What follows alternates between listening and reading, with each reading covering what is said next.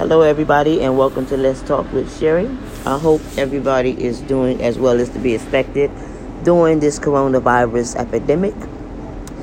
I know everybody's really done with being in the house and all that stuff, and I was actually laughing about it, telling my daughter, I was like, it's one thing when you're in the house and you have a choice, but when you don't have a choice, it makes it a little different for you mentally. But anyway, you go through little different things when you are kind of stuck in the house with each other. I hate to say the word stuck, but when you're forced to stay in the house and can't go anywhere, you tend to get on each other's nerves. It's bound to happen. But I just encourage everybody to just press through it and make the best out of it.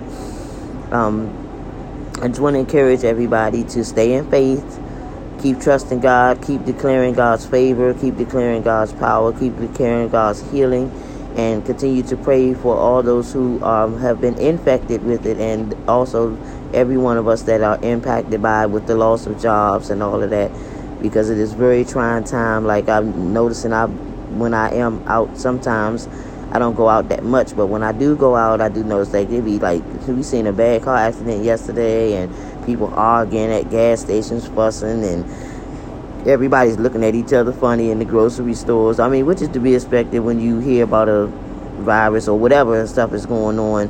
Everybody tends to be on edge with each other and stuff like that, and which is understandable.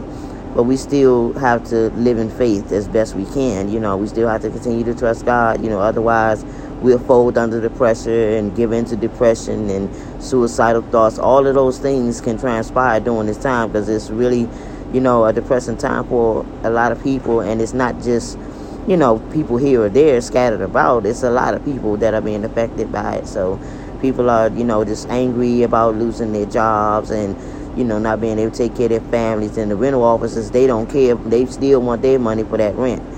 So, but anyway, I just wanted to, just chit-chat a little bit with you guys about that, and just pray that everybody is being encouraged and encouraging each other. Continue to stay in your word. Continue to, and I know one thing, I know probably everybody's probably practicing doing it. I mean, not practicing, but it makes you more creative, thinking of things to do together and stuff like that. So that's what we've been doing, is dancing, doing a bunch of TikToks and joining live prayer conferences and different things, just keeping communication lines open and stuff like that.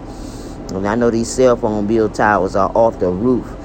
But anyway, just wanted to say hi to everybody and just encourage you. Like I said, I'm going to keep encouraging you that the peace of God, which transcends all understanding, will guard your hearts and your minds through Christ Jesus. And remember that God is the source. God has the final say on everything. Trust and believe that God is not taking a blind eye to that, and I do believe that, God is really actually sending a message for those who choose to believe it or not.